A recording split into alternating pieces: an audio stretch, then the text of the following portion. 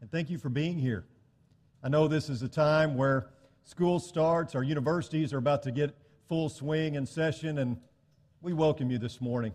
We're so glad that if you're visiting with us, you chose to be with us this morning, and we want to extend to you a warm welcome and hope that you will come back. And if you're looking for a church home, be a part of this family. I'm going to ask a question, and your response to that question is going to date you a little bit. How many of you have ever seen the movie Jeremiah Johnson? Barry, I'm looking at you. Surely you've seen this movie, right? By the way, that's Barry Williams. He shaved his Duck Dynasty beard. I don't know if you knew who he was. The movie Jeremiah Johnson is about a Mexican-American war veteran who decides that he wants to live as a hermit in the mountains. The only problem is he's not well equipped to live as a hermit in the mountains. He doesn't have the skills necessary for survival. Thankfully, he comes in contact with a wise old mountain man by the name of Bear Claw. And Bear Claw shows him the ropes, gives him the necessary survival skills that he needs. Now, Jeremiah Johnson learns to adapt pretty well. He meets a native woman by the name of Swan, and he marries her. He has an adopted son by the name of Caleb. Everything seems to be going in the right direction until he encounters the Crow Indians. And he goes through much travail and tumult. And I don't want to ruin the movie for you if you hadn't seen it, but at the very end, after everything has happened to Jeremiah Johnson, he has another encounter with Bear Claw. And Bear Claw asks him, "Was it worth all the trouble?" And Jeremiah Johnson responds, "What trouble?" Turn in your Bibles to 2 Corinthians chapter 4, beginning in verse 16. It says, "Therefore we do not lose heart, but though our outer man is decaying, yet our inner man is being renewed day by day. For momentary and light affliction is producing for us an eternal weight of glory far beyond all comparison. While we look not at the things which are seen, but at the things which are not seen. For the things which are seen are temporal, but the things which are not seen are eternal." My friends, I believe that the person who battled cancer for much of their lives, when they get to heaven and they stand in the glory and the presence of God, they're going to see their suffering as momentary and light. I believe the sister in Christ whose brain was taken away by Alzheimer's is going to arrive in heaven one day and stand before God with a fully restored memory and consider it all momentary and light affliction.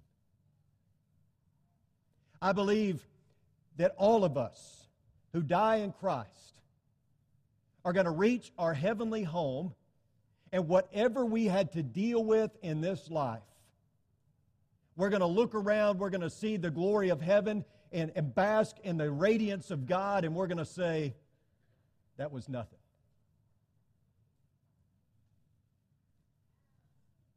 I believe Jimmy Jividen's going to get to heaven, and he's going to look around, and God's going to say, "Was it worth all the trouble?" And he's going to say, "What trouble?" I believe when Nelda Robertson enters into heaven, after dealing with 3 bouts of cancer, God's going to say, "Take a look around. Was it worth all the trouble?" And she's going to say, "What trouble?" Or Bob Childress, or Carlos Appleton, or Bob Connell, or Danny French, or all these folks that we have lost recently, when they arrive in heaven, I believe they're going to look around and God's going to say, "Was it worth all the trouble?" And they're going to say, "What trouble?" This is momentary in its light. Consider also what Paul wrote. "For I consider that the sufferings of this present time are not worthy to be compared to the glory that is to be revealed to us."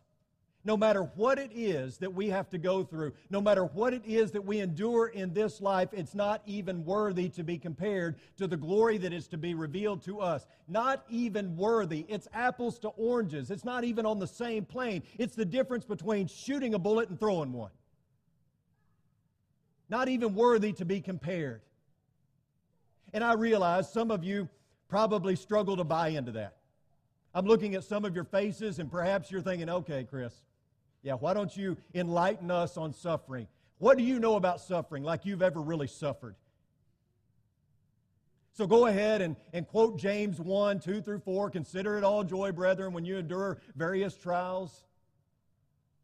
Go ahead and educate us on how sufferings draw us closer to God. Tell us all about Romans 8:28, that God works all things together for good to those who believe in Him. My friends, I may not know a whole lot about suffering, and I'm not trying to lecture you this morning on the benefits of suffering necessarily, and I don't want to make light of your suffering. But I want you to know that in the grand scheme of things, any suffering that you endure right here, right now on earth will be considered light and momentary in eternity. I know you're struggling. Some of you have even been on the brink of giving up.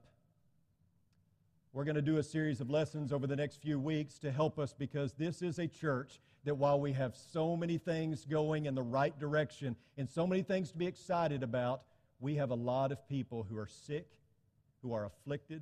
We have lost a lot of our Christian brothers and sisters recently. We are a group of hurting people. And in the midst of your hurting, some of you are saying, is this as good as it gets? And I want to assure you this morning, no, it's not. Not even close. Can you imagine the man in John chapter 5? You remember that man that was sitting by the pool waiting for the angels to stir the waters so that he could get in and be healed, but because he was lame, everybody went in before him. You remember that guy? And Jesus walks up to him. Do you think that guy ever thought, is this as good as it gets? I mean, is this going to be my life? Am I going to die here sitting by this pool waiting for someone to put me in it? And then, of course, Jesus comes on the scene and basically says, no, this isn't as good as it gets. Get up, take up your mat, and walk.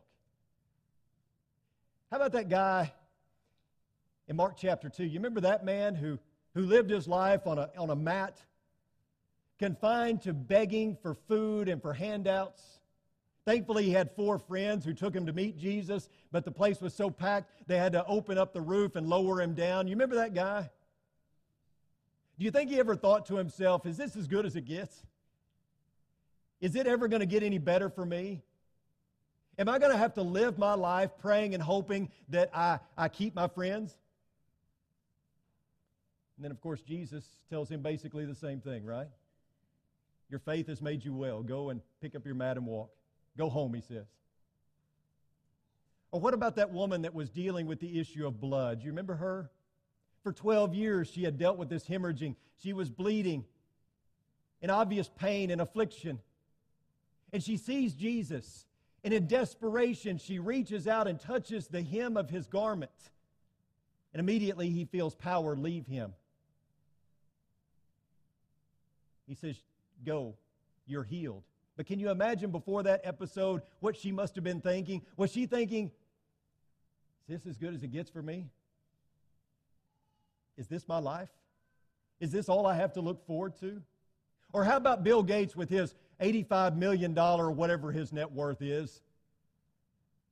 Can you imagine that he sits around sometimes and goes, wow, this is as good as it gets. Doesn't get any better than this.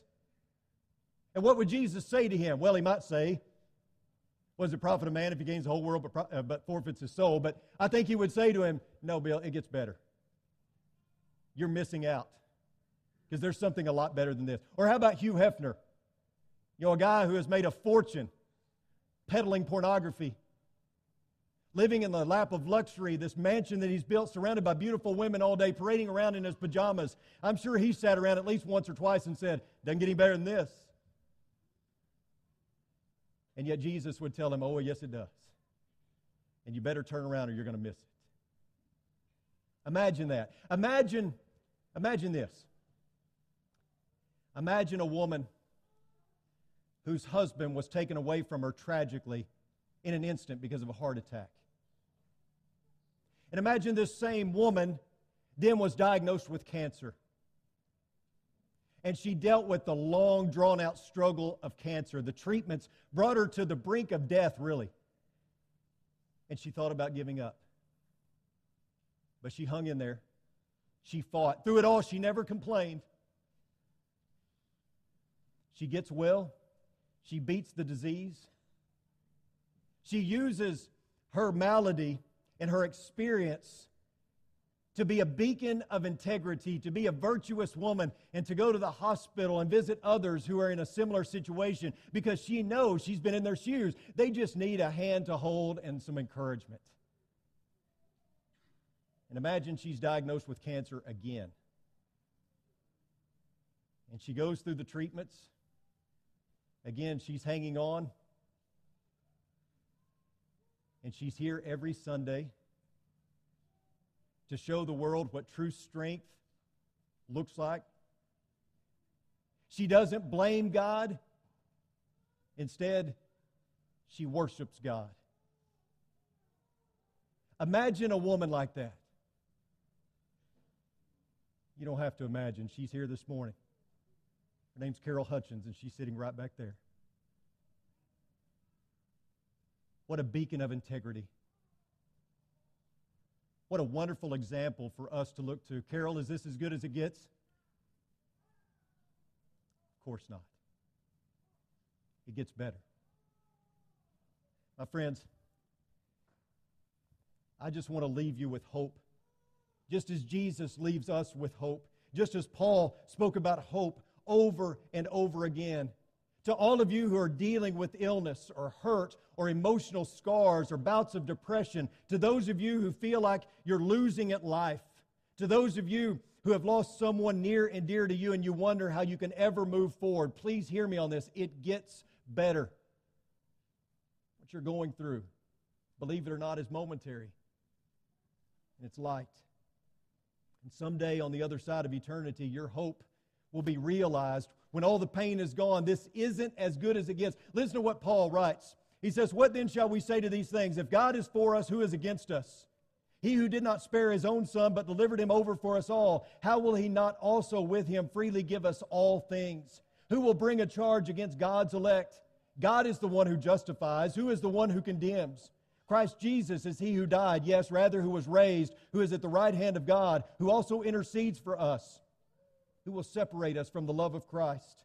Will tribulation or distress or persecution or famine or nakedness or peril or sword? Just as it is written, for your sake we are being put to death all day long. We were considered as sheep to be slaughtered. But in all these things we overwhelmingly conquered through him who loved us. For I am convinced that neither death, nor life, nor angels, nor principalities, nor things present, nor things to come, nor powers, nor height, nor depth, nor any other created thing will be able to separate us from the love of God, which is in Christ Jesus our Lord." Romans 8 is basically Paul's way of saying, hang on. It gets better. This isn't all that there is. Whatever the topic, whatever the issue it is that's being discussed in our world today, there's always an expert that's brought in. You ever notice that? Whether we're talking about politics or sports or whatever it may be, when you have a panel discussion, you always bring in the expert. Any panel discussion on suffering would have to include Paul because he was an expert. You see, it's one thing to have some book knowledge about a topic. It's another thing to have some real-world experience. And Paul certainly had real-world experience. Here's a guy that was an expert on the topic. Consider these words. And not only this, but we also exult in our tribulations, knowing that tribulation brings about perseverance, and perseverance, proven character, and proven character, hope. And hope does not disappoint, because the love of God has been poured out within our hearts through the Holy Spirit who was given to us. You know, our view of suffering is short-sighted, and that's not abnormal. That's perfectly normal. We all tend to live in the moment, don't we? We all tend to view things on this side of eternity because when we're going through difficult times, it's hard to see anything else. The trial gets all of our attention. But during those times when you're walking through the valley of the shadow of death, what do you cling to the most? What is there as the anchor to your soul? Hopefully, it is hope. That's what Paul is getting at. I don't think Paul is saying that all hardships are really not that big a deal and you need to quit making a big deal out of them. I don't think that's what Paul's saying. I don't think Paul is a guy who had a high tolerance for pain and couldn't sympathize with other people. And I don't think Paul is saying, hey, you just need to have a better perspective. No, Paul is talking to afflicted people. And what do afflicted people need to hear? A message of hope. They need to know that this isn't all that there is, that it gets better. In 2 Corinthians 5, beginning in verse 1, he says, "For we know that if the earthly tent, which is our house, is torn down, we have a building from God, a house not made with hands, eternal in the heavens. For indeed in this house we groan, longing to be clothed with our dwelling from heaven, inasmuch as we, having put it on, will not be found naked. For indeed, while we are in this tent, we groan, being burdened, because we do not want to be unclothed, but to be clothed, so that what is mortal will be swallowed up by life. Now, He who prepared for us this very purpose is God, who gave to us the Spirit as a pledge. Therefore, being always of good courage, and knowing that while we are at home in the body, we are absent from the Lord, for we walk by faith, not by sight. We are of good courage, I say. We prefer rather to be absent from the body and to be at home with the Lord. Therefore, we also have as our ambition, whether at home or absent, to be pleasing to Him." It gets better. Paul was a tent maker who lived in a tent, but the tent he was living in wasn't his house, it was his body. And tents were never meant to be permanent. They're temporary dwelling places. They're not where you set up residence. Living in a tent can be quite inconvenient. There's not many amenities. There's not a whole lot of shelter, a little bit. It's difficult living in a tent day to day, but it gets better because we have a mansion over the hilltop. One day we will trade in our tent for a heavenly home and the Heavenly Father. And Paul is doing his best to encourage afflicted people by reminding them that this isn't all that there is. He says, while we look at not things which are seen, but at the things which are not seen. For the things which are seen are temporal, but the things which are not seen are eternal. It's easy to focus on your difficulties. It's easy to focus on the trial. As people who tend to live in the moment, it's really easy to focus on the despair. It's easy to become pessimistic. And it's easy to allow our pain and our suffering and our hardship to garner all of our attention. I think Paul is trying to tell us that we need to look past the pain and look to the promise. That it gets better. When life is at its lowest, remember that you're going home. You may live in an earthly tent right now, but you have a place reserved for you in heaven someday. Do your best to shift the focus from the things that are seen to the things that are not seen, right? Even though Paul's body was being destroyed, his spirit was being renewed day by day. You think about the condition of Paul as he's writing these words. If he were a car, he would have high mileage and a lot of dents and dings. Probably wasn't much to look at. He wasn't a handsome, good-looking fellow like Scott Shockey. You know, he was a worn-out man. He dealt with a lot of difficulty in life, beaten more times than he could count, starving, thirsty, shipwrecked, stoned, and yet writing from a prison cell. In essence, he says, it gets better. This isn't all that there is. There is hope on the horizon. You think about the different defeats in your life. Those of you sitting here this morning, think about the different defeats in your life. What are they? Many of you sitting here this morning have dealt with serious defeat in your life. Maybe it's the loss of a spouse. Maybe it's divorce. Maybe it's addiction. Maybe it's a difficult diagnosis.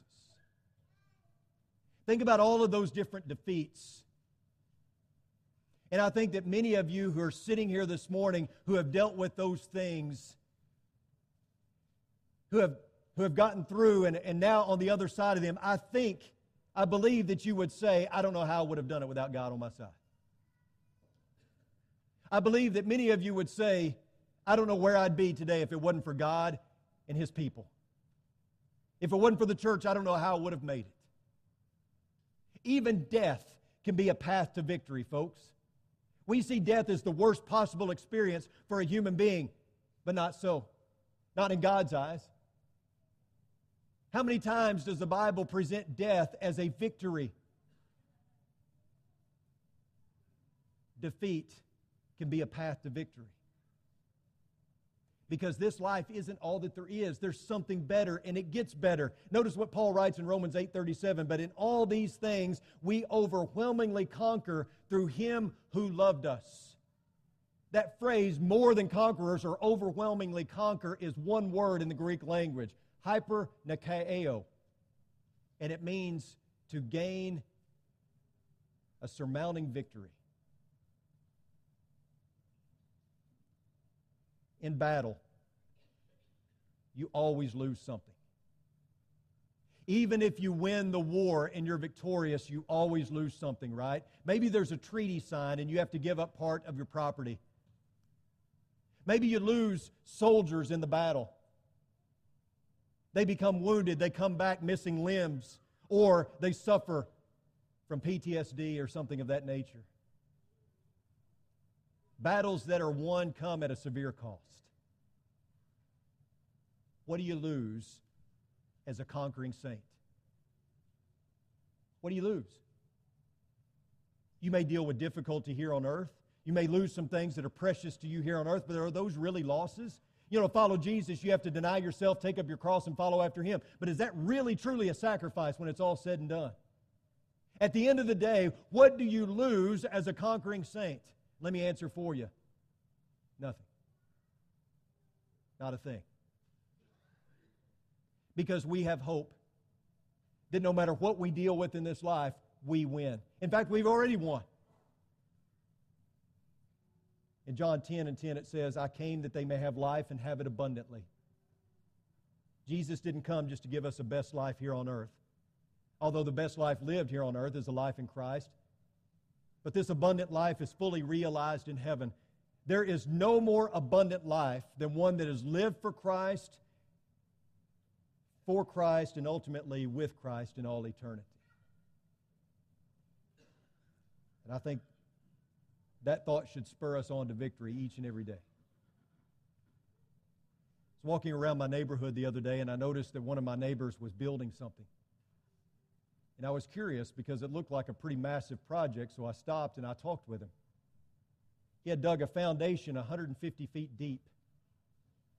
He had poured in 3 tons of concrete, 37 pieces of rebar. 37 million pieces of rebar, I should say. I said, what in the world are you building? He said, a doghouse. Who does that, right? Who goes to that much trouble to build a doghouse? Actually, that's not a true story, but nobody's going to go to that much trouble to build a doghouse, right? Let me ask you, do you think that God sent His Son, His only begotten Son, to this earth? Do you think He went through what He went through just to give you a doghouse? Do you think that all the difficulty and the trials and the tribulations that we go through in this life is all for a doghouse? You think that's what God has been preparing for us? I don't think that at all, do you? I know better. We all know better. It's just easy to focus on the difficulties at the time and the trials and the tribulations, but we have to look for something better. We have to see beyond the here and now. We will never fully grasp suffering.